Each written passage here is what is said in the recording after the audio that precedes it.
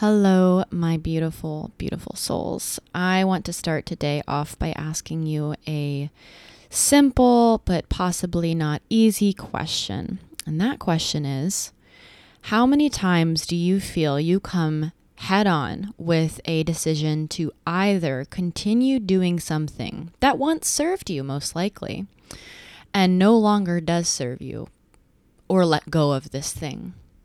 How many times do you face this decision where you either keep doing the thing, you keep dating the person, you keep going to the same workout class, you keep running your business the same way because it once served you, so you continue to do it, or you realize you no longer enjoy doing the thing and it's time to move on? How many times do you feel you are faced with this decision, and how does it make you feel when you are faced with this decision? Do you feel inspired? Do you feel excited? Like, yes, it's time to move on. It's time for the new thing I love to do. It's time to explore and evolve and change and grow. New business ideas, new business platform, new friends, new workout class. Or are you like, oh crap, I don't like this thing I used to love. I'm no longer the fit chick my friends always have seen me as. I don't want to do one-on-one coaching anymore. I don't want to run retreats anymore. Oh no, I don't want to be a doctor anymore. I don't want to read nonfiction lectures or autobiographies anymore. Whatever's coming up for you. But I think there comes this time for so many of us, and I would say like on a daily basis almost, because every day is different, but then on a seasonal basis, especially where we go through seasons in life and maybe a relationship works really well for us, for both of us, and it's fluid and beautiful and lovely, and then you outgrow it. Or maybe it's a career or a job or a path or a style of reading or an activity you do. Maybe once you were like all on fire about pottery, but now you don't really like pottery anymore, but you keep doing it because you think you should, because you're good at it. So our guest today is really focused and excited and driven around this conversation on quitting. And yeah, she wants to just totally embrace and adopt the word quitting, not tiptoe around it and say just moving on or letting go, but she wants to outright normalize the word quitting. Dr. Lynn Marie Morsky is a quitting evangelist. She helps people to and through their quits through her book, Quitting by Design, and her podcast, Quit Happens, along with speaking and coaching. She is also a board-certified physician in family medicine and sports medicine, currently working at the Veterans Administration. In addition, she is attorney and a former adjunct law professor at Thomas Jefferson School of Law. When not doctoring, lawyering, or preaching the gospel of strategic quitting, Lynn Marie can be found doing yoga, playing multiple musical instruments, awesome, and dancing like everyone's watching. I love it, and I loved our conversation. We talk about the prison that debt can keep you in. We talk about what's realistic and what is not realistic when you have a lot of debt. We talk about letting yourself, especially around activities, letting yourself move from activity to the next activity. Like, talk about fitness and stuff that once worked for us and how we no longer enjoyed it. Talk about money and passions and all the things. So I think you are in for a real treat. Like, this conversation unfolded in a way that totally lit me up. So I think you're going to enjoy it. The only other piece of insight that I want to share, and I'm very excited to share, is that the year of 2019 is going to be the year of retreats for my business and for me. And a lot of my focus and love and attention and time is going into the retreats that I've been building over the past several years. And I know many of you have been tuning into the podcast and have heard about these retreats. And a lot of times people will reach out to me and say, this is the year I want to go to a retreat. I've been hearing about it for a while. I have questions. I'm excited. And I love being able to share with you what goes on in these retreats. So I'm going to go into this interview very soon, but I do want to share with you a little bit about one of the things that I've seen come up time and time again of the why people decide to attend a retreat. So retreats are experiences. They are not just 2 days. It's not just 2 days. It's not just a week. It's not the time spent. It's what happens during that time. One of the things that I see over and over is that a lot of the women that come to my retreats in particular is that they are deep, soulful women. They're empaths. They're sensitive. And maybe this world has told them not to be sensitive, and so they're learning how to come back to their sensitivity, and they don't want to do it alone. That's one of the biggest things that I hear time and time again is I don't feel that I'm connecting with my community in the way I want to connect. I want to go deeper. I want to have those powerful conversations. I want to go there. I want to be in a room of women who are working on themselves, loving themselves. I want to have meals with them and do movement with them and feel my own pleasure in my own feminine body with them. And I want to embrace who I am inside and out. And I want to receive inspiration for what's next in my life. That's another theme, is this evolution of souls and a craving to know what's next, and thinking that maybe a retreat will give you that insight and inspiration. And without a doubt, I've seen this at every single one. Each individual woman has walked away with inspiration on what's next. Maybe what's next is moving to a new city. Maybe what's next is quitting their job.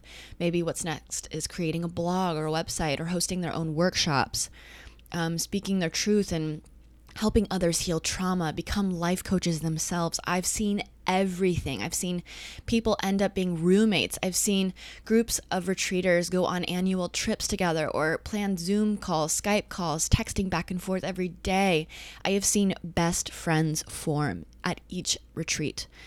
It's incredible. And I think if you are someone who has struggled with feeling like you are a feminine creature who is not embracing that side of yourself. You've been living in this harsh world. You've been living in a world that's told you to turn it off, to turn away, to go faster, hustle more. You've been possibly raised to feel disconnected from your fellow sisters, and there's competition.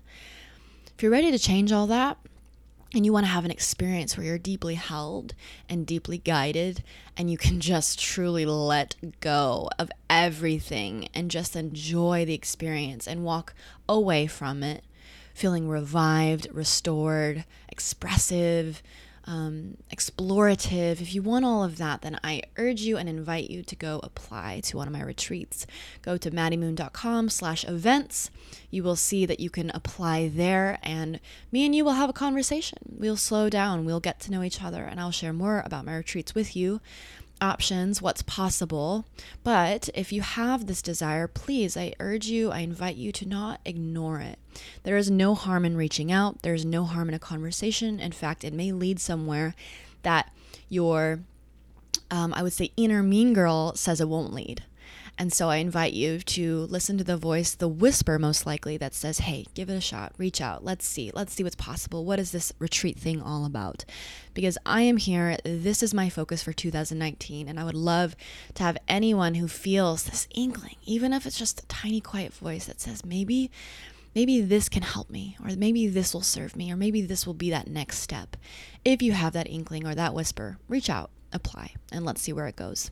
Without further ado, let's head on over to this amazing show all about quitting. See you there.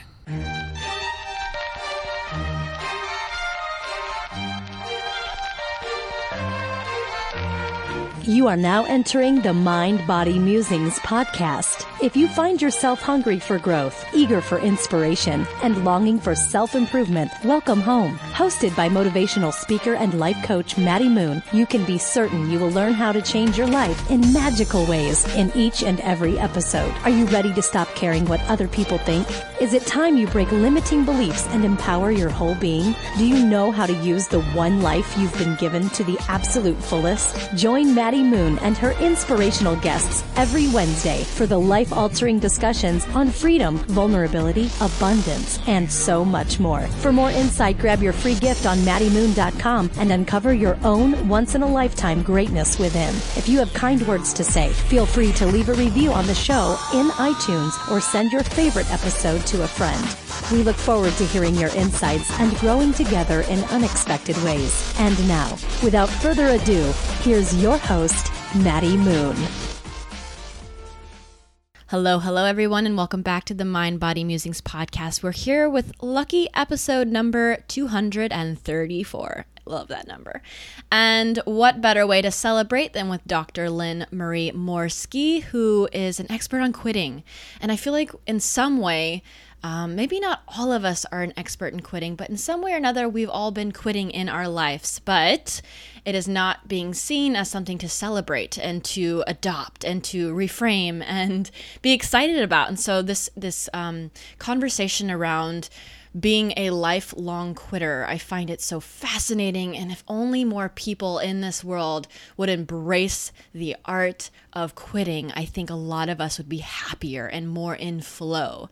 That's what the show is all about, is living your life in flow. So welcome to the podcast, Dr. Lynn Marie Morski. Thank you so much for having me. This is so exciting. Okay, I first wanted to ask you, we have a mutual friend, and I was really curious on how y'all first connected and got to know each other. So how do you know Josh Trent? Well, even though we live in the same city, I love telling the story because we met via a Facebook group for Oura Ring users, this bio-tracking ring. And I had put a post that said, how do you increase heart rate variability, which is a measure of readiness? And people were commenting like, okay, red light therapy, don't eat right before bed. And good old Josh Trent comments, cuddling and sex are great for increasing heart rate variability. And I wrote back, just when I had come to terms with my singleness, you tell me it's killing me. And then I got a friend request from Josh Trent. And it was just, ever since then, he's been a great podcast mentor and buddy and friend. And I adore him.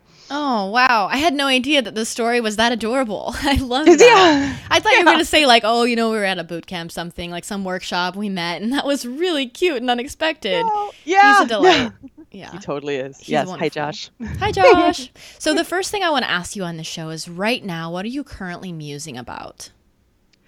I'm currently musing about the period of time, how to best get through the period of time that I think a lot of entrepreneurs get to, where we need to quit parts of what we're doing, but it's hard to quit those things and find adequate help. And for example, like if you're doing it all as a solopreneur and you're like, okay, this is a time where I realize that my health might be suffering or my social life or whatever, I need to quit parts of it. But there's this transition period where you have to find the right help. And it's a difficult period because you're stacking, like, I know I need to quit with the I can't yet quit, and I'm trying to find help to quit. And I'm working with different ways to make that transition period easier. Okay, if I can't quit the search for help, what other parts of my life can I maybe scale back on so there's more space for that and I'm not running myself rampant? Oh, yeah. And I love when I'm speaking with someone on the podcast, and especially like I can always dive deep into this conversation because I think quitting is so important, but it's no coincidence that there's something I'm absolutely, wouldn't say quite quitting in my life, but in some way or another you can look at it like that. Like anytime I'm scaling back on something or you're scaling back on something, it can be seen as quitting. And this conversation that you're bringing up around seeking help, yeah, it's so important. And there's this part, I think, of all of us that are like, well, it's not that bad. I can figure it out on my own.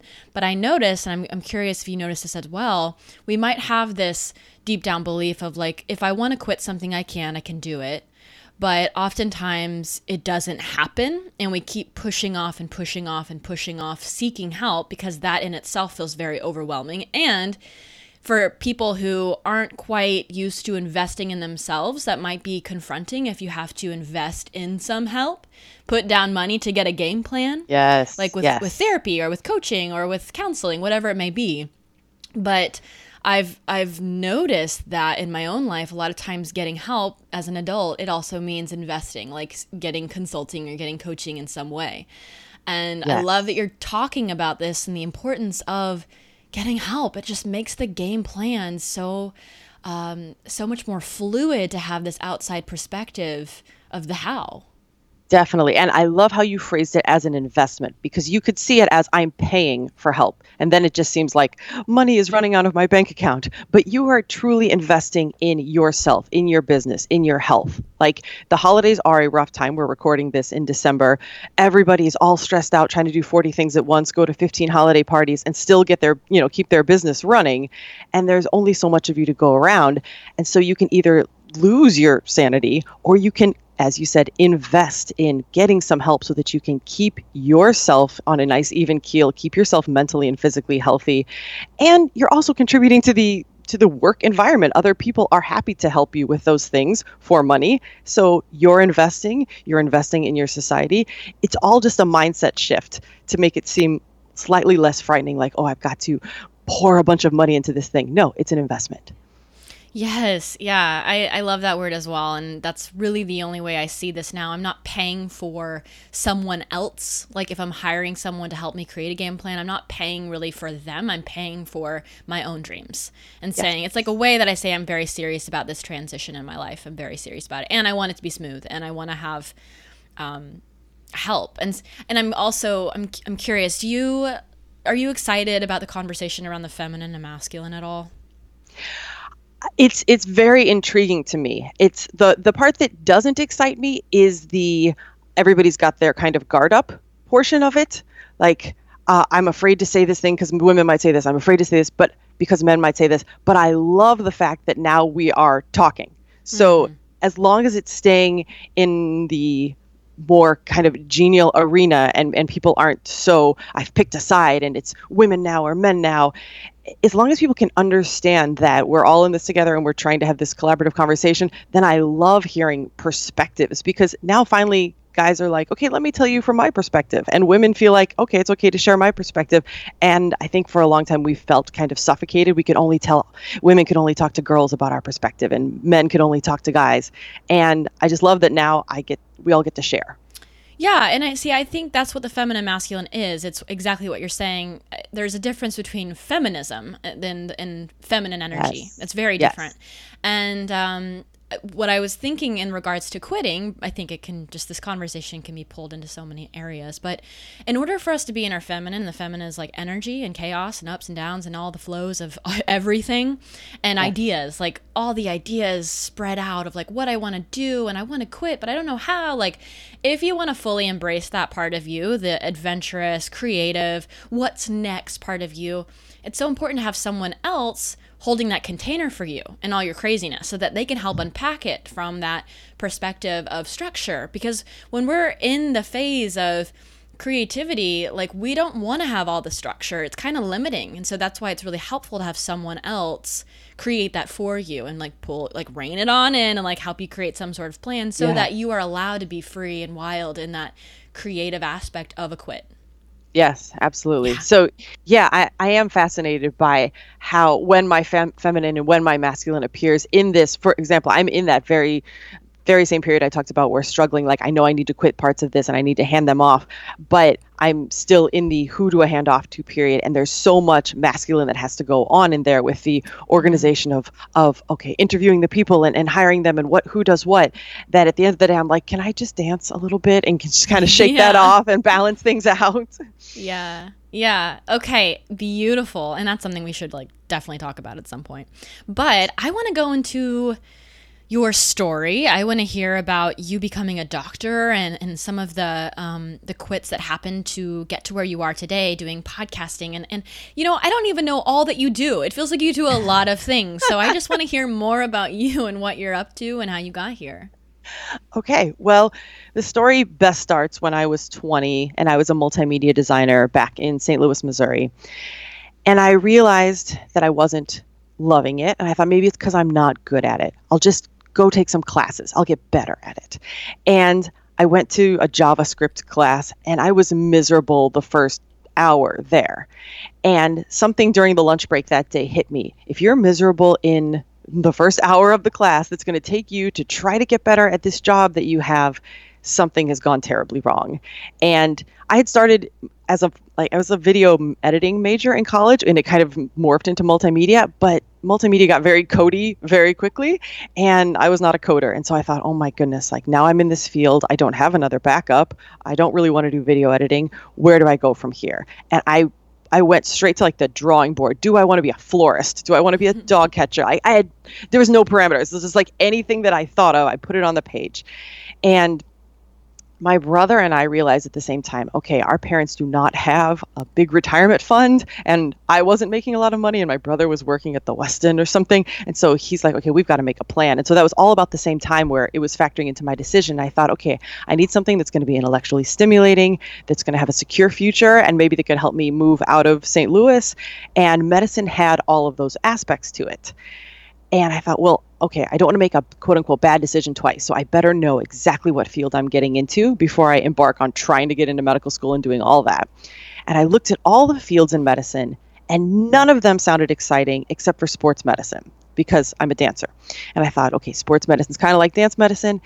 And so I decided at one day, okay, sports medicine is the dream job for me. And then head down, I go and I do pre-med because I hadn't taken any pre-med classes. Pre-med, then I get into med school, and then I do residency and fellowship the entire time, not enjoying any of it, just thinking when I get to sports medicine, I will love it. And I got to sports medicine and I didn't. And so I had spent a decade and $250,000 in investment. Yes, it was an investment. And suddenly I wasn't any happier than I was in multimedia. And so then it was again, oh my gosh, what do I do? And that was essentially where the second set of quits came in is, okay, I'm going to have to quit whatever parts of sports medicine aren't working so that I can make a career out of what I do like. And so I was like, I don't want call. I don't want to have to write prescriptions. I don't want to be working nights and weekends like I was doing sports medicine, standing around at football games and that kind of thing. And so I found a job that I make my own schedule, working 10 hours a week, doing exams for the VA. And at which point I had time to go to law school. So then I did that. And I got a law degree. And after that, I was in a startup. And then the startup life wasn't for me. And I had to strategically quit that. And so time after time, I just found ways to strategically quit whatever wasn't working for me so that I could continue to carve out a path of things that would. And the story goes on from there a little bit to how I got to the podcasting. But I'll stop and take a breath here. Oh my God. First off, you're so smart. Like, you are so smart. You must most people use 10% of their brain. I imagine you use like 20 or 25% of your brain, because I can't even imagine like going through all of that. I was in English, not that I'm putting myself down. I'm just like really wanting to admire you and acknowledge you for this, because that is so much work. And like, I'm thinking about you investing, like going back to this investing word, going into being pre-med and then getting your law degree and like investing. Like, did you ever have any money fears come up whenever you were making those decisions, or did it feel like a no-brainer? Oh, big time, because I was definitely born into the scarcity mindset. We are from a small town in Southern Illinois. We did not have money. Again, as you heard as part of my story, my brother and I needed to find careers that would help if our parents needed it. And so money was an issue from the onset, but at the onset, I didn't have debt. And when I talked to my father about going to medical school, I mean, medical school is so expensive.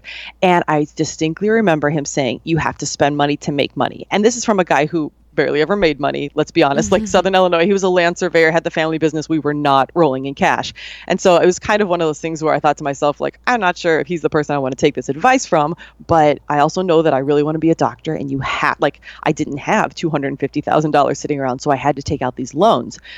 So it continues to be, and I'll be very honest about this, a theme in my life, these loans, because once you have them, I haven't suddenly made $250,000 where I can pay them off. And especially the lifestyle I have chosen, I just work enough.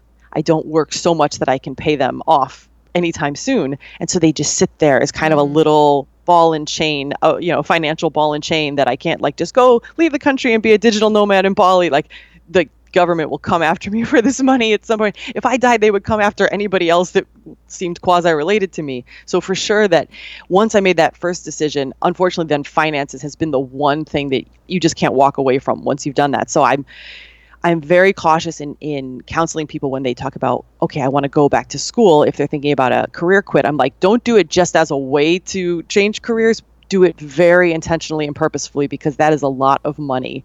And it doesn't magically pay itself off when you get this new career. Thank you for being honest about that. I already have a very strong feeling this is going to be a podcast I refer my clients to, because there is one particular theme I've seen come up in a couple of my clients' lives, and I'm going to be very specific about this because I think you'd be the exact person that they'd want to hear from and your thoughts on this. But I have worked with very incredibly smart women, and they have gone to school and they get masters, they get degrees, and then I've had people have debt from $100,000 to $200,000 to $300,000, and then I have some clients with debt that's $30,000 or $50,000. And debt is, I will be honest in my own story, not something I've ever really experienced. I've never been in debt. My parents paid for my college. I'm very fortunate and very privileged in that way. I just got an undergrad, and then from there I kind of took off with like creating something of my own. And I never really got into debt and taking that kind of investment. So in this area, I don't have my own personal experience to help with it, of the feeling of debt being the decision maker in all of your choices. So that's something that I've heard multiple times is, like you just said, I can't pick up and go travel, and I have all this debt. But it goes even into a smaller micro level of, well, I don't want to go on dates, or I don't want to spend money on coffee. I don't want to ever switch jobs. Like, just a very, I don't want to say fear-based, because it's very real. And I feel like saying fear-based is me disregarding the realness of all of that. Right. So I don't know exactly what my question is, but I'm just wondering, how can you have the debt, pay off the debt, like you said, without working to yourself into oblivion, just paying it off day by day, just not going crazy, but not being a prisoner to your debt, and being, I guess that a part of it that I'm asking is having an okay mindset of that. I can't go pick up and be a digital nomad in Bali, and I'm not restricted or limited because of that choice, and I'm sovereign in that choice. I will not do that, but I'm also not a prisoner to it. Does all this make sense? It totally does. It totally does. And I very much appreciate the question. It's something I don't think I've ever discussed before, so I knew this was going to go interesting ways. It's exactly like you alluded to, which is I essentially have had to make peace with my debt. And in the making peace with it, let me tell you very honestly that I have seen the facts. And by the end of the, let's say, 30 years that I will have paid it off, my $250,000 is going to be more like $410,000 with all the interest. And so to know that the fact that I'm paying it off slowly is costing me essentially, another almost $250,000 is a little difficult pill to swallow. But the trade-off is that I see people, my own colleagues, who want to pay their debts off so quickly and so rapidly, and they want that so badly that they are taking jobs at prisons or doing things that I would never consider doing just to get that ball and chain away. And that's just their decision versus mine. And people say to me, because in my job I work 10 hours a week and I could work more. There is a salary cap that's not too much higher from what I'm making, but there was a period of time where I could have probably worked 40 hours, made double my salary, and everybody said to me, why aren't you doing this? You could pay your loans off. And I said, because if I did that for, say, 6 months and I pay off the loans, and the day after that's done, I develop a terminal cancer and I've got 3 months to live. Is that how I wanted to spend the last 6 months of my life? No. Because that would have just been the entire period of time dedicated to paying off something that, like, I may or may never ever see, if I do have a cancer in 5 years, heaven forbid, like, I would never have to pay off the rest of that anyway. I don't have any kids. There's nobody else who they really can come after, I don't think. And maybe my poor parents, but I would never want to trade off entire chunks of my life just to get rid of that ball and chain. I'd much rather just make peace with it, know it's there, know that, I have to make a little bit more money than the average person, but I have to continuously be grateful for the fact that it has given me a lot of opportunities. I wouldn't be able to work just 10 hours a week in most jobs and make what I make without that investment. This angle of health is so crucial. Because, like, the people that I just mentioned that I've worked with, like, they're vibrant, they're happy, and yet this is something that creates immense amounts of anxiety and insomnia, and, like, I'm pretty sure this has led to like PCOS, like, just the immense amount of stress and the way that they have to cope with it. Maybe it's through, like, they're so anxious that they're not eating, and then their period goes, and then they're having issues with their hormones. Like, this can ripple off into so many areas. And for what? For a debt? For, like, this number? Exactly. Like, numbers. Oh my God, numbers have so many mysterious ways of controlling our lives. Like, God, numbers, Instagram followers, calories we've eaten, calories we've burned, like, money we have, money we don't have.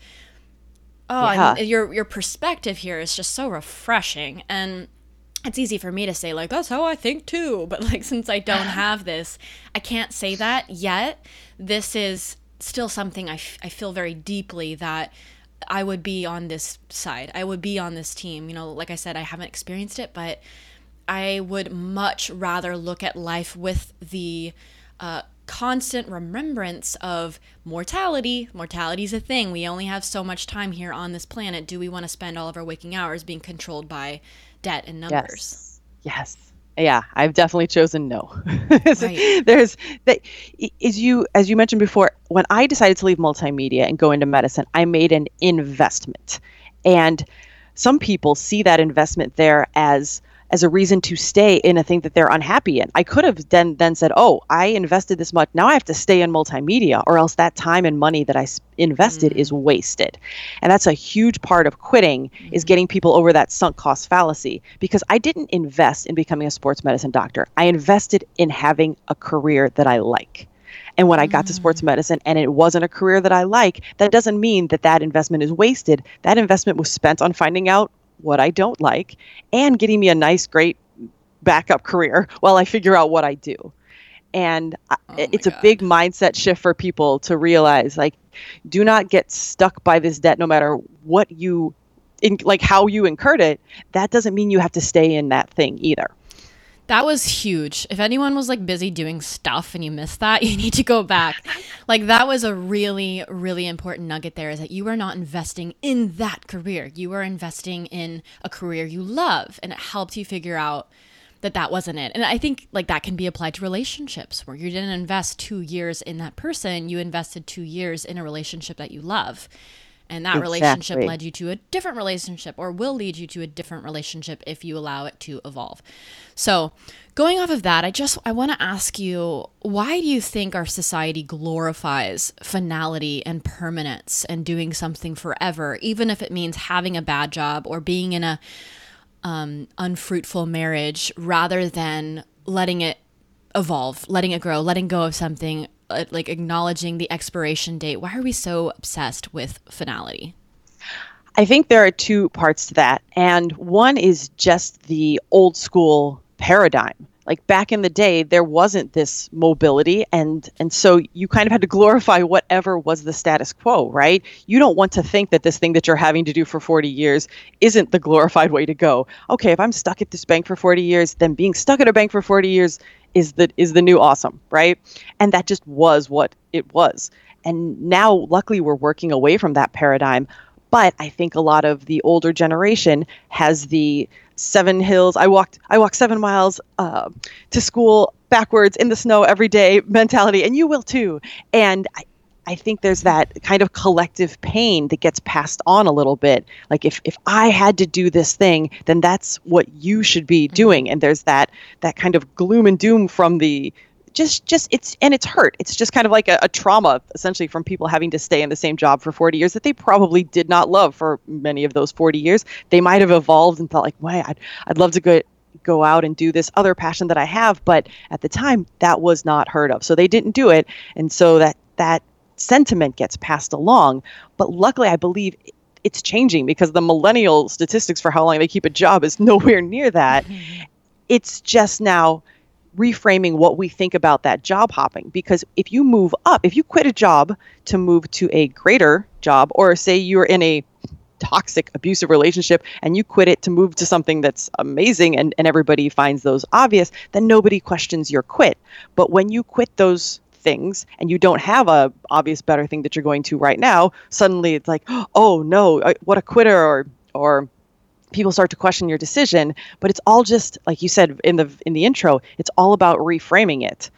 Because, and you also pointed out, we're all quitters. We've all quit many things in our life. We are not probably still in the same city we were born in, with our first boyfriend or girlfriend doing the first job we had at age 16, right? But so many of those are just seen as progressions and evolutions. Right. And okay, we're glad that you're not flipping burgers anymore now that you work at a bank, but nobody's like, oh, you were a McDonald's quitter. It's just, as long as it's an upgrade, society is super happy for it. But then again, society is the one making the decision on whether it's an upgrade. And that's what I like to point out, is that don't let society tell you what quit's going to be an upgrade. Let your body and your intuition tell you. Yes. Oh my God, that's so true. Like that would be a really fun assignment, to look at every place in your life that you can reframe as a quit. Like if you did an undergrad and you got your degree and then you moved on and you got a job and blah, blah, blah. Well, technically you quit continuing doing school. That was a quit. You didn't think of it that way because it felt like completion and then you moved on, but really you quit continuing school. and you could have had the choice to keep going. So does that make you a failure for quitting and going and finding a job? No, of course not. Duh. But like, why do we find these other things? And then like, I think another thing going off of what you were just saying about our parents' generation and the generation before, I might be wrong, but it really feel like the millennial generation or around this age, and then our parents, I feel like this is one of the most drastic generation differences, like our parents and us. Like there are so many changes, so much has happened in the past 50 years, 30 years that has created an entirely new possibility of life for us that they never could have imagined. And many of our parents still don't, they're not on social media. They're not reading, like, I mean, I know my parents aren't reading or watching much outside of Fox News. So like, they don't know much more beyond what they have known their whole life. And so their way of finding things out is typically through me and what I do. And that's why I go do it. And I don't ask them, what do they think? And then once I do it, they're like, wow, that was cool. Like, it's kind of an opportunity to teach them what's happening now. So there's this phrase of don't go to the hardware store for milk. And I think a lot of people need to get on board with that with our parents. A lot of people are still, even in your 30s, going and asking their parents, what do you think about this switch I'm doing? And if they say, no, that's stupid, stay at the same job. Only companies like that, they'll hire you if you stay at the same job for 7 years, 9 years. Like, of course they're going to say that. That's all they really know. Yeah, exactly. Yes. And even if you don't ask and they find out and then they start to tell you what they think about your decision, Coach Jason Goldberg, who was on my podcast, he said, parents are either projecting or protecting, neither of which is your concern. And it's very true, right? Oh, They're just coming. Yeah, I loved that. And I will never forget it because they are trying to protect based on their own paradigm that they think is what will be best for your life. But they grew up in a different paradigm and they don't know what's best for your life because they're not you. And they may just be more or less, probably less, risk averse than you are. And so they're like, okay, we better protect this person or project our own risk aversion onto you. Like, I would never do that, so maybe you shouldn't do that. Mm-hmm. Neither of those are good reasons to not. And so like you said, it's best to inform your parents from a, I love you, let me just tell you about my life, than consulting them.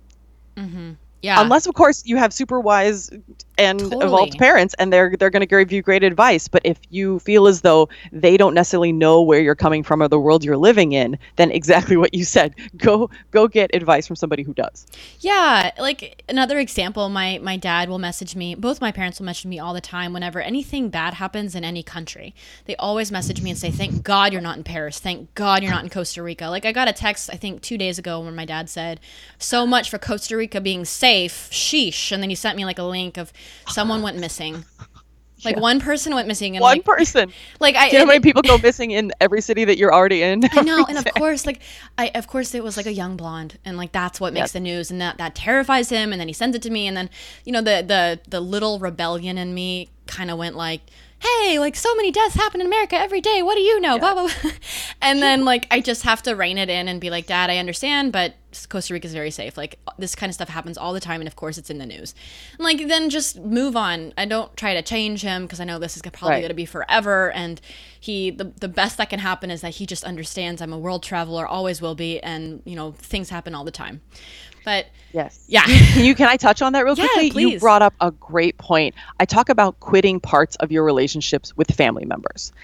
And it can go all the way from you don't see them, you don't talk to them, drastic cutoff if that needs to be. But there are a lot of little quits that can improve your relationship with family members. And you just brought one up.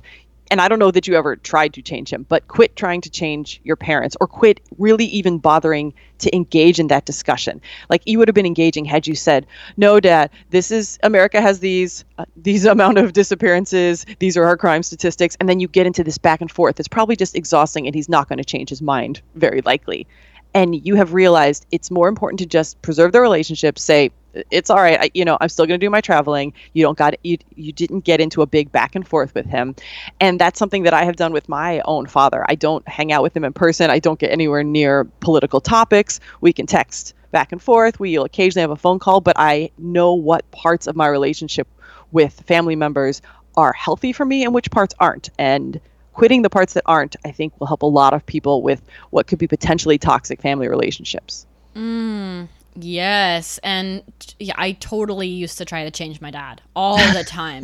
Me and my dad are very different in a lot of ways. And then some of our qualities are very similar in like the way that I speak sometimes. And I've had to certainly look at what he does and what I don't want to do anymore. And I just thought it was always the way to be. And yeah, it was a really beautiful moment when I realized I no longer wanted to change him, because then I could just appreciate him for how he is. Like, I never know what the day is going to bring. Something tragic could happen. I don't want to spend all of these years trying to force something that's definitely not going to happen. Especially me. If anyone is going to influence him in a different way, or any of my family members, it's probably not going to be me. Like, they're not asking for it from me. Like, that's one of the key things for change is you have to ask for it. If no one's asking you for change, they're not open to doing it. So don't put it on them, because it's going to make them want to rebel. I'm the same way. Do not give me advice on how to be unless I ask for it. And so, one, you can appreciate them for how they are, and then two, like you're saying, you can adapt to what feels good for you. So if it means if you're going to be accepting someone for how they are, and that you're good with that and you're ready to move forward, that also might mean some other things need to change. How often you talk, how you communicate. Me and my dad went through a period where we decided we'd only have phone calls because text was getting too explosive, with both of us being fire signs and astrology. We were both like, hey, let's do phone calls because we're really, really peaceful that way. And it was awesome. And then now we're back to texting because we're pretty chill. Yeah, that's awesome. Yeah, you can make different rules. And I love that you brought up that there are different quits for family members. So I want to go into a strategic quit. What is that? It's a quit that you have intentionally thought out, planned, and executed. And by the first steps are that you realize that something needs to go. And it may be obvious to you and it may not be. It may be as obvious as, okay, every time I walk into, for me in my fellowship, every time I walk into the clinic, my heart rate just shoots through the roof. That is a pretty obvious sign that something around work needed to go. For other people, it may just be this kind of drifting feeling or this discontent, or like you were talking about, insomnia or anxiety or panic attacks. Your body is not going to lie to you. Your mind can lie to you all the time. It's what makes you feel like you want to, quote unquote, give up, which is different from strategic quitting completely. Like, oh, this is kind of hard, man. I just want to give up. That's your mind just playing its usual little mind games with you. But your body is your best friend. It is not going to play games. It knows what is and is not in alignment with you.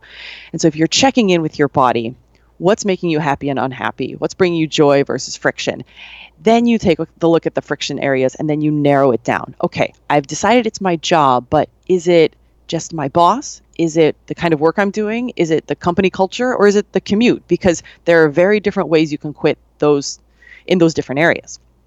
And then from there, if it's a more major quit, you may have to overcome a lot of fears that pop up. Like I discussed before, that sunk cost fallacy may keep people thinking like, oh, how can I leave this? I've invested, or if they think I've wasted so much time or money into this career, if I leave, then it's wasted, or in this relationship, if I leave, then what happens to that 2 years Steve and I spent together?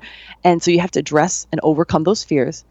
And then if required, you have to prepare logistics. If you're just quitting a mindset, there aren't probably a lot of logistical concerns. But if you're quitting a job or a relationship where money is an issue, then you need to get your finances, your health, and your relationships in order for that quit. Think about if you're trying to do the side hustle thing, your family can either be your biggest support or they can be the biggest drawback if they're like, mom, you don't spend any time with us anymore, or your romantic partner's like, but I never see you anymore.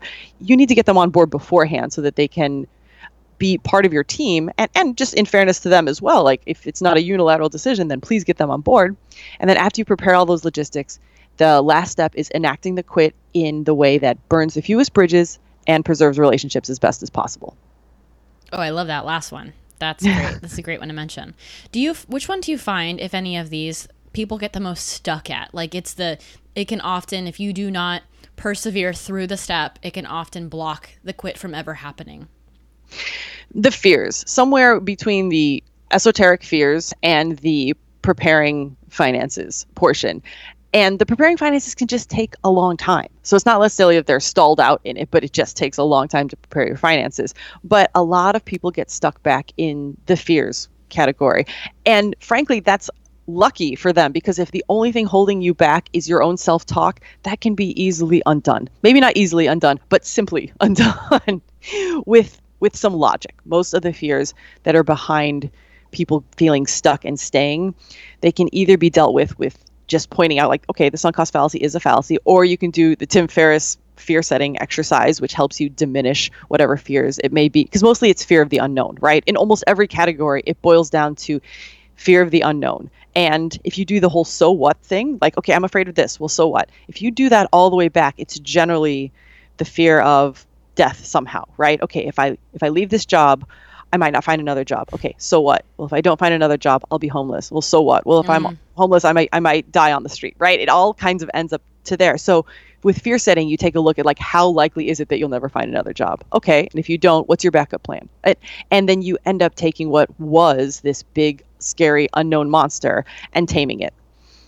This homeless thing I find is so prevalent, and it's like a huge fear is homelessness. And like, I was talking to my partner about this the other day. I was talking to a client about this. I was talking to someone else, and it all, like, death, I think, is the deeper one, because if you're homeless, you end up starving or freezing and then you die. But I think a lot of people stop at the homelessness. Like, the homelessness is such a big fear.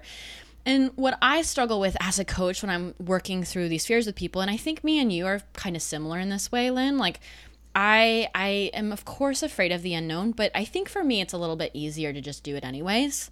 It always has been. And maybe that's because I've been privileged to have a very strong family unit, people that have my back and love me. Maybe it's because I have really amazing mentors. So I'm not saying I've done it all on my own. I was just born this way, but there's definitely part of me that was born this way, of just being able to, I'm going to try it out and see what happens. And that's what's kind of gotten me to where I am today. But for some people, logic isn't enough. Like, just logically doing the so what then? Or it might be enough in that single moment, but then like 5 minutes later, they're cooking dinner and the monkey mind starts again.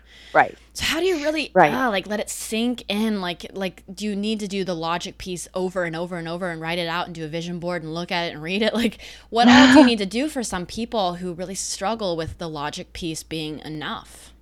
Well, there may be something deeper. If the logic isn't working over and over, you're hitting with the logic hammer, not working, one of two things may be happening. First off, they may have a limiting belief or a mindset that they need to quit first before quitting the other thing. And if that limiting belief is, I won't be loved if I'm not financially successful, then it's going to be really hard to get somebody to make that leap where they may at least temporarily not be financially successful. So then you have to do the quit behind the quit, which is, okay, let's examine that belief and how do we unravel that belief? And I am not saying that even as a coach, I can unravel all of these. Like, some people may have lifelong traumas that a therapist needs to delve into, but it's generally that something is keeping them back in that area, or they may feel as though, okay, I'm stuck in the quit, in the fears, but the real fear is because whatever they're quitting has become their identity.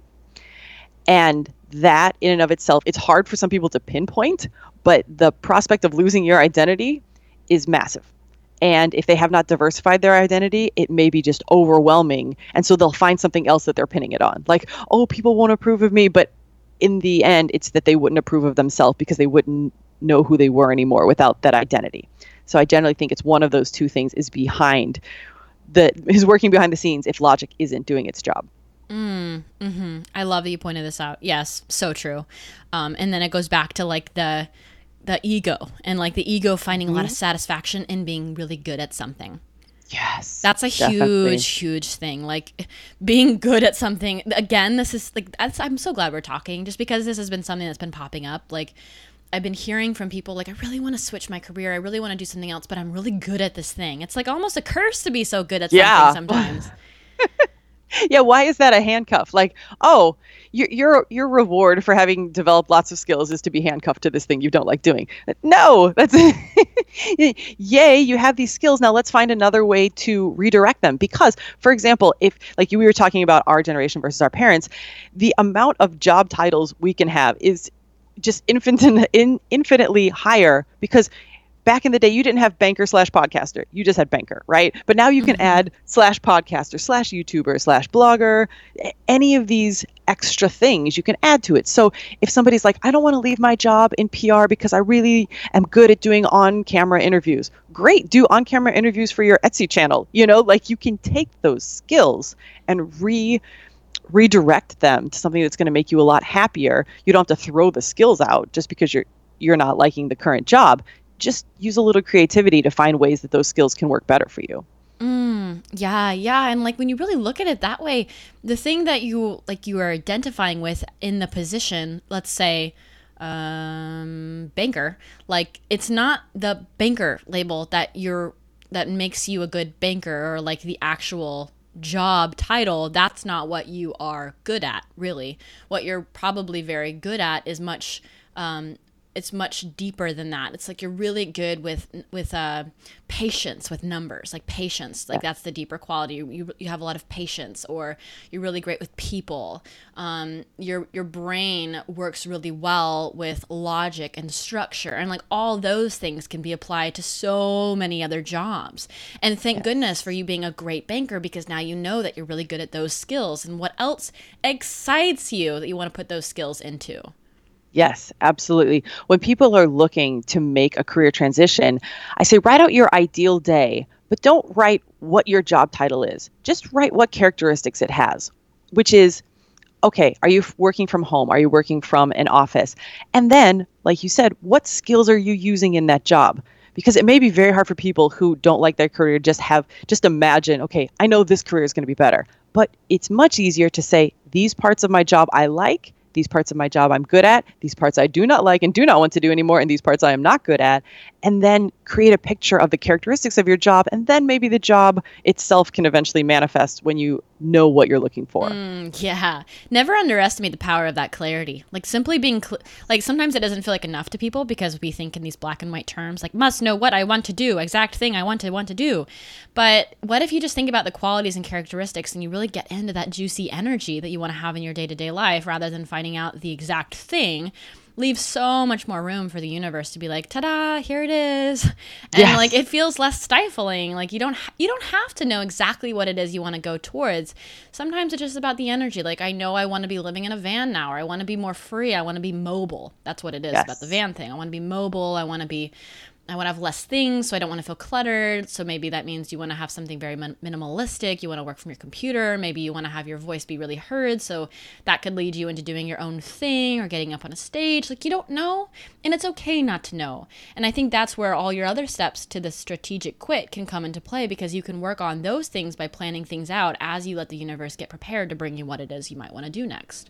That's absolutely correct. You will know if you are going down the right quitting path, because the second that you go through step one and you've like identified, I know I need to make this quit, and I'm going to take an inventory of the feeling that you have, because you'll probably feel this weight be lifted instantly.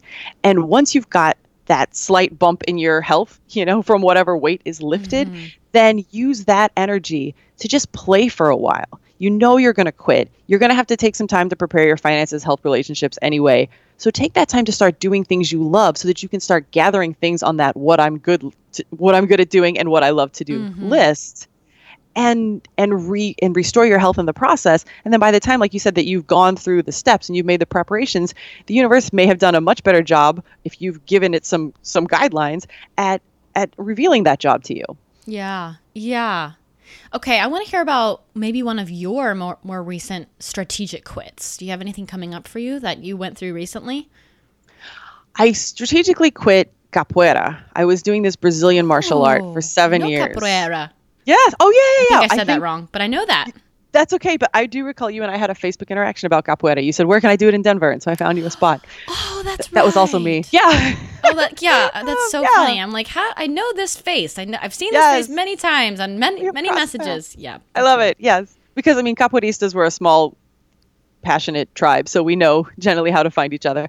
So it's a Brazilian martial art I had done for 7 years. And when I got into it, I was very frail, and weak. I didn't look weak, but I hadn't done a sit-up in like 17 years. I had just done, cardio or whatever.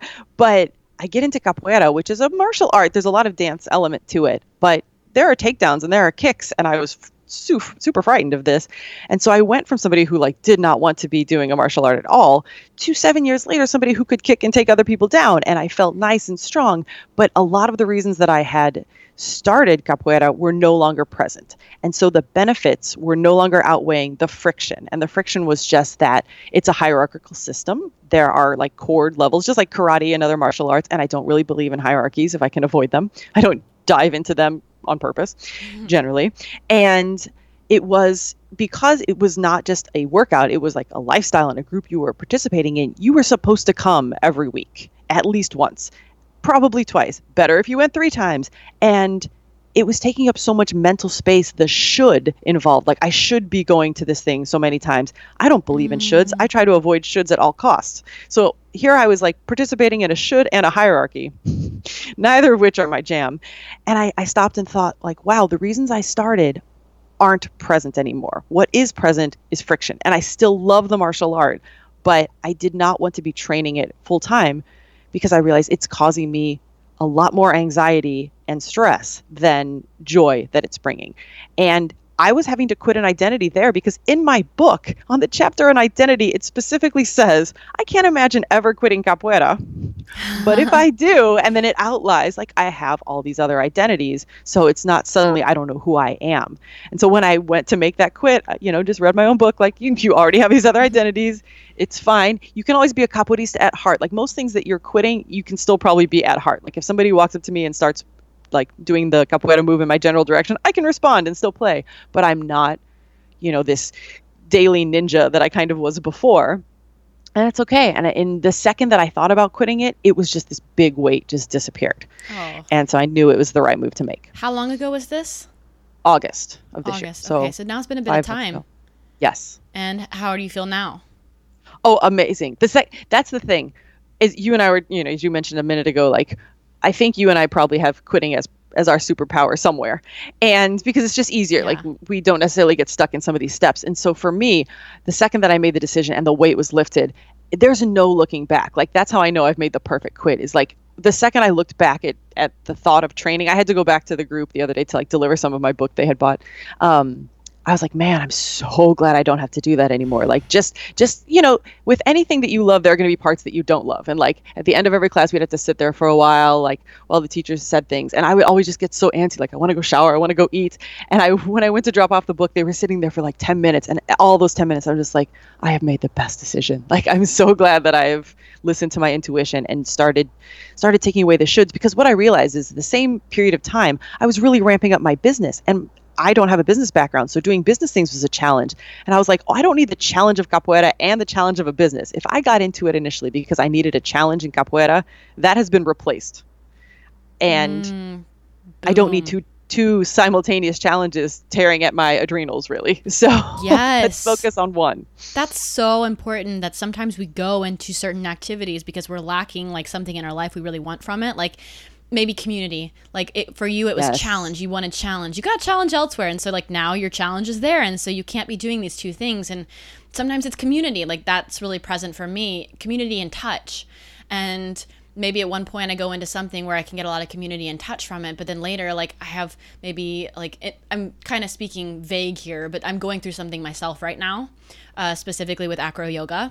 Yeah. And so you're speaking to my soul in this moment. Like I like have been this acro yoga obsessive, like just every single day, all the time. And I have a lot of shoulds right now.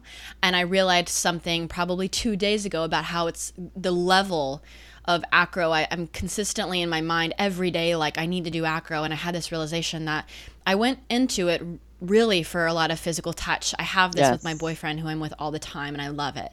I went into it because I really wanted community, and I really wanted to have these new open people perspectives. Well, I have that surrounding me all the time when I go to Kundalini and yoga, and like the physical stretch and what I put my body through in acro when I was getting to the advanced level, it's no longer feeling desirable to me, and yet I'm still making myself go so much, or even not even going, but mentally I'm like, I should go today, and I'm not physically there. I go like once every 2 weeks, but every day mentally I'm there.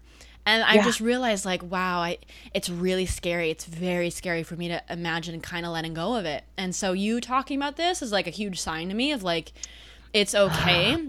And I felt 2 days ago when I had this realization, like a really big relief. And then I was like sad. There's like a period of mourning because I'm sure you felt the same way. You're really good at it and it makes you strong. And there's so many beautiful things about it. But when the friction is outweighing that, you have to listen to your body. Oh, I wanted to say this on my episode because I loved it when you said this on Josh's episode. You said that the body will whisper before it's yelling or screaming. Yes. Oh, yes. Yeah. And like that's, I'm sure, what happened with capoeira and then me with acro. Yeah, I love that you brought that up because what you and I have both just outlined is there are two things. One, your strategic quit doesn't have to be a job or relationship. You can strategically quit something that was giving you a ton of pleasure. It could be your hobby and it could still make a big difference. Like most people think, oh, Lynn Marie just talks about quitting these huge things. Once I quit cooking, I quit cooking. I have never gone back to cooking. That made a huge difference. That's not a job or a relationship. I quit capoeira. I have quit yoga memberships because having to go a certain number of times a month to make the membership worth it was giving me more stress than yoga was relieving. I did that the other day. Yes! I called the acro studio and I said, you know what? I signed it for a month. I don't think I can do it for a whole month. It's so funny. We're like, oh my God, we're like quit twins. I love it because in your story, two other things is that the mental space that thing takes up. When I quit capoeira, I was only going like an hour and a half a week. And somebody said to me like, man, you must have a bunch more time now. And I thought like comically, I really only have an hour and a half more of time. And I'm sure I now spend it doing some other exercise. However, the mental should space was taking up so much space in my brain of every day thinking, oh, I should go to capoeira. Like that's a negative thought every day and a should and a you're not doing a thing. You're not enough at this. Oh my goodness. Like the second that I cleared out those should, same thing with your acro. I should be training. Like we are not should people, and look in your life where the shoulds are popping up and whether or not those are shoulds you are benefiting from. And at some point it was, and it's for both of us. And when that's no longer the case, man, free yourself of the shoulds. Seriously. Like every time I'm in a class now, not that it's like, I'm not saying I want to let go of going so much or going at all, to be honest. Because there's like simple acro that I absolutely adore and love. But the advanced level that I was training at, my attitude is shit. Like when I'm in there, I don't want to communicate with people. I don't want to talk about how to make a move work. I don't want to I give up easily. And like, I'm beating myself up the whole time I'm there. And it's not because I'm beating myself up in a way like, be kinder to yourself and keep doing it. It's like I'm doing it because I'm beating myself up because I don't want to be there. And so my attitude is bad. Not because I'm just being hard on myself. It's actually because I don't want to be there. Yeah. And it's that's huge. A huge thing to tune into. Exactly. Like when capoeira, I started going there and feeling like really irritated if the music wasn't going right because we do it to music. And I was like, man, I never used to be irritated at capoeira before. What's happening? So yeah, check in with your attitude. If nothing else, what's changed? Okay, maybe this isn't serving you because why is your body reacting? And your attitude is part of your body. Why is it reacting so strongly? This is so much gold. I'm so glad we went into that. So, before we go into the divine deep dive round, can you please let everyone know, first, where they can find you, and secondly, anything that you're up to, any offers that they should know about? Absolutely. I don't exactly know when this is coming out, so I hope it's coming out on Wednesday. It's upcoming Wednesday. Amazing. Yeah. Okay, well, great. Then everything will still be current. You can find me at quittingbydesign.com, and you can find me on all the socials at quittingbydesign, except for Twitter. I'm Quit Happens. I don't know if anybody tweets, but I also have a YouTube channel, Quitting by Design. However, and I have a book. Let me be better at this. I have a book called Quitting by Design as well that I kind of alluded to. You can find that on Amazon. And I have a podcast called Quit Happens. And those are all great places to start. And if you'd like a slightly deeper dive, I am starting an online course in January called Make Quit Happen in 2019. 6-week course where we'll go through each of the steps of a strategic quit that I talked about, and then we'll have 2 or 3 live calls, probably 3 live calls with me in the group. And if they're in the San Diego area, I'm doing a Make Quit Happen live January 12th and 13th in Encinitas, where we'll do the same. We're going for 10 to 5, 2 days, Saturday, Sunday. We'll be diving into everybody's unique quits. There'll be group work and individual work, and by the time you leave, they will have a plan for what they need to quit and how to do it. This is so juicy, and there's a teeny tiny chance I might be an Encinitas then. Possibly. No way. Yeah. That would be amazing. We're leaving New York the first week of January, and we're going to LA, and our plan was like, let's be in LA for the month until we go to Denver for this event that I have. And then he was like, well, how about we go to San Diego for a bit? So it's in the air. So I'll let you know. Oh, well, please. I would love to meet up. And otherwise, I will have all those links on the show notes for this episode, of course. This is episode 234.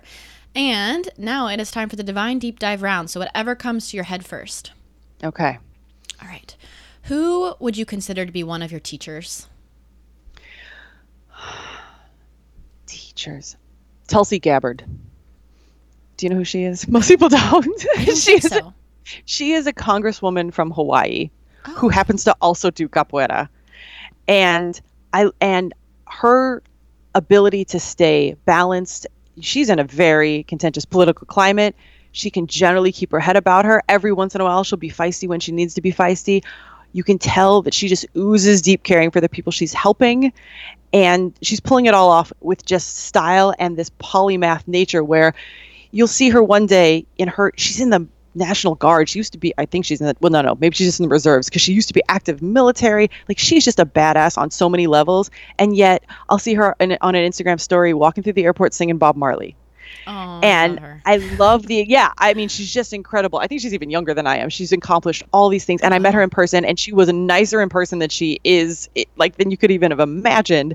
And it's just great to see examples of people that are encompassing all these different areas and still serving in a really deep way. If we want to learn more about her, is there a specific place we should go to, like her Instagram, or does she have a certain YouTube video that's really special or anything like that?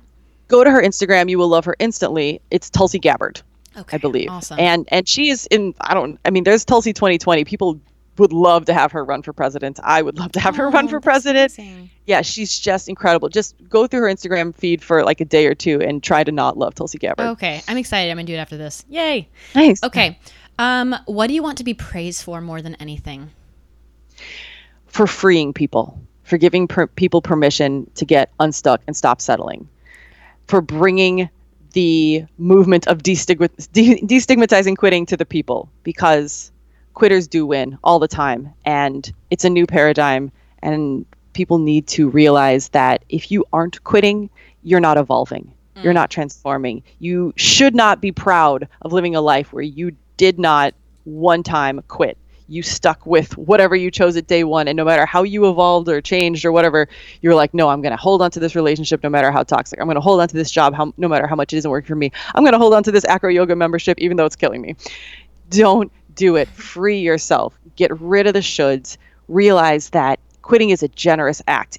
If you don't want to be at acro, or you don't want to be at your job or in your relationship, but you're staying, are you doing the other side of that equation any favors? No, you're not. And I believe if people weren't always going to jobs they hated or going from their job back to relationships that aren't working for them, there would be a lot less road rage and just overall anger and angst in society if people could just get the permission to free themselves and go on to what's going to work better for them. Yes. Amen. I love that. If you're not quitting, you're not evolving. I wrote that down. So good. Yeah. What is one book that's changed your life? I don't want to be the cliche person who says you are a badass, but it's one of the first books that essentially was just make things happen. You can make things happen. And I've grown up making things happen, so there's plenty of evidence that I can continue to do so. But it was just kind of refreshing. The reason also probably changed my life is in a slightly different way. As an author myself, it was lovely to see somebody put information out in the most cavalier way that just oozed her. And so when my mom read my book, she's like, I can just read your voice reading, saying all these words. I didn't feel like I have to speak in a certain voice when I'm giving, quote unquote, helpful information, or when I'm giving advice. I can be me. I can bring me to everything I do. And it's going to be more impactful than me trying to follow some mold and then give advice. No, if they're trying to follow advice that I think is valuable and that I've learned from my own life, give it as myself. And I think that's what You Are a Badass showed me. So not only just the content of it, but the style helped. Okay. And then I'll pick two more questions. If you could live anywhere in the world besides currently where you have home, where would it be? Madrid. And what's your morning routine? ooh, as we mentioned, my buddy Josh and I are trying to scale back my morning routine because it was hilariously taking like 5 hours, and that's a little overkill. I cut out intermittent fasting. We didn't even get into this, but I cut out intermittent fasting because it was bordering on the orthorexic and actually just hurting my fitness situation. And you talked about this a bit on Josh's, right? If anyone wants to hear more on that, they can go listen to that one, because that was, I remember y'all getting into that. Yes. Yeah. That used to be part of my morning routine. But now I get up and I do some foam rolling type mobility work, also with something called a roll flex. I work on a few different joints, roll out my back. Then I do some breath work. I have some greens juice, do a little meditation, and then I go work out. And I try to remember to journal every morning of everything that might get the shaft. And then I come back and I sit in my little personal sauna for 20 minutes. And that's when I try to do some reading of something that's a little bit inspirational for the day. That sounds great. I like that morning routine. Thank you. It's a little bit more than what I do, but I love it. It sounds inspiring. Again, we're working on cutting it back because all of a sudden I was doing my morning routine and it was suddenly 1 o'clock. I'm like, this is like a half day routine. Hey, and it feels good. That's the amazing thing about doing your own stuff. Like, you can create whatever kind of day you want. It's very true. You are incredible. I knew this was going to be a really fun episode, but like, I just really want to be like good friends with you. Like, I feel like we would have so much fun together. Likewise, come to San Diego and I will find a way to find wherever you have located for the month. Totally. That'd be so much fun. We could all hang out, me, you, and Josh. That'd be like a dream come true. That would be amazing. Yes. But in the meantime, everyone listening to this episode, 234 with Dr. Lynn Marie Morski, go head on over to the show notes for this episode. You can check out all the links that she mentioned, her upcoming program and her live and all the amazing things she's up to. Definitely her book. And please let us know your thoughts. Leave a review on the iTunes show or comment on the photo for this episode on my Instagram. Email us, let us know what you loved. How are you going to implement quitting into your life? And we will catch you for another episode next week.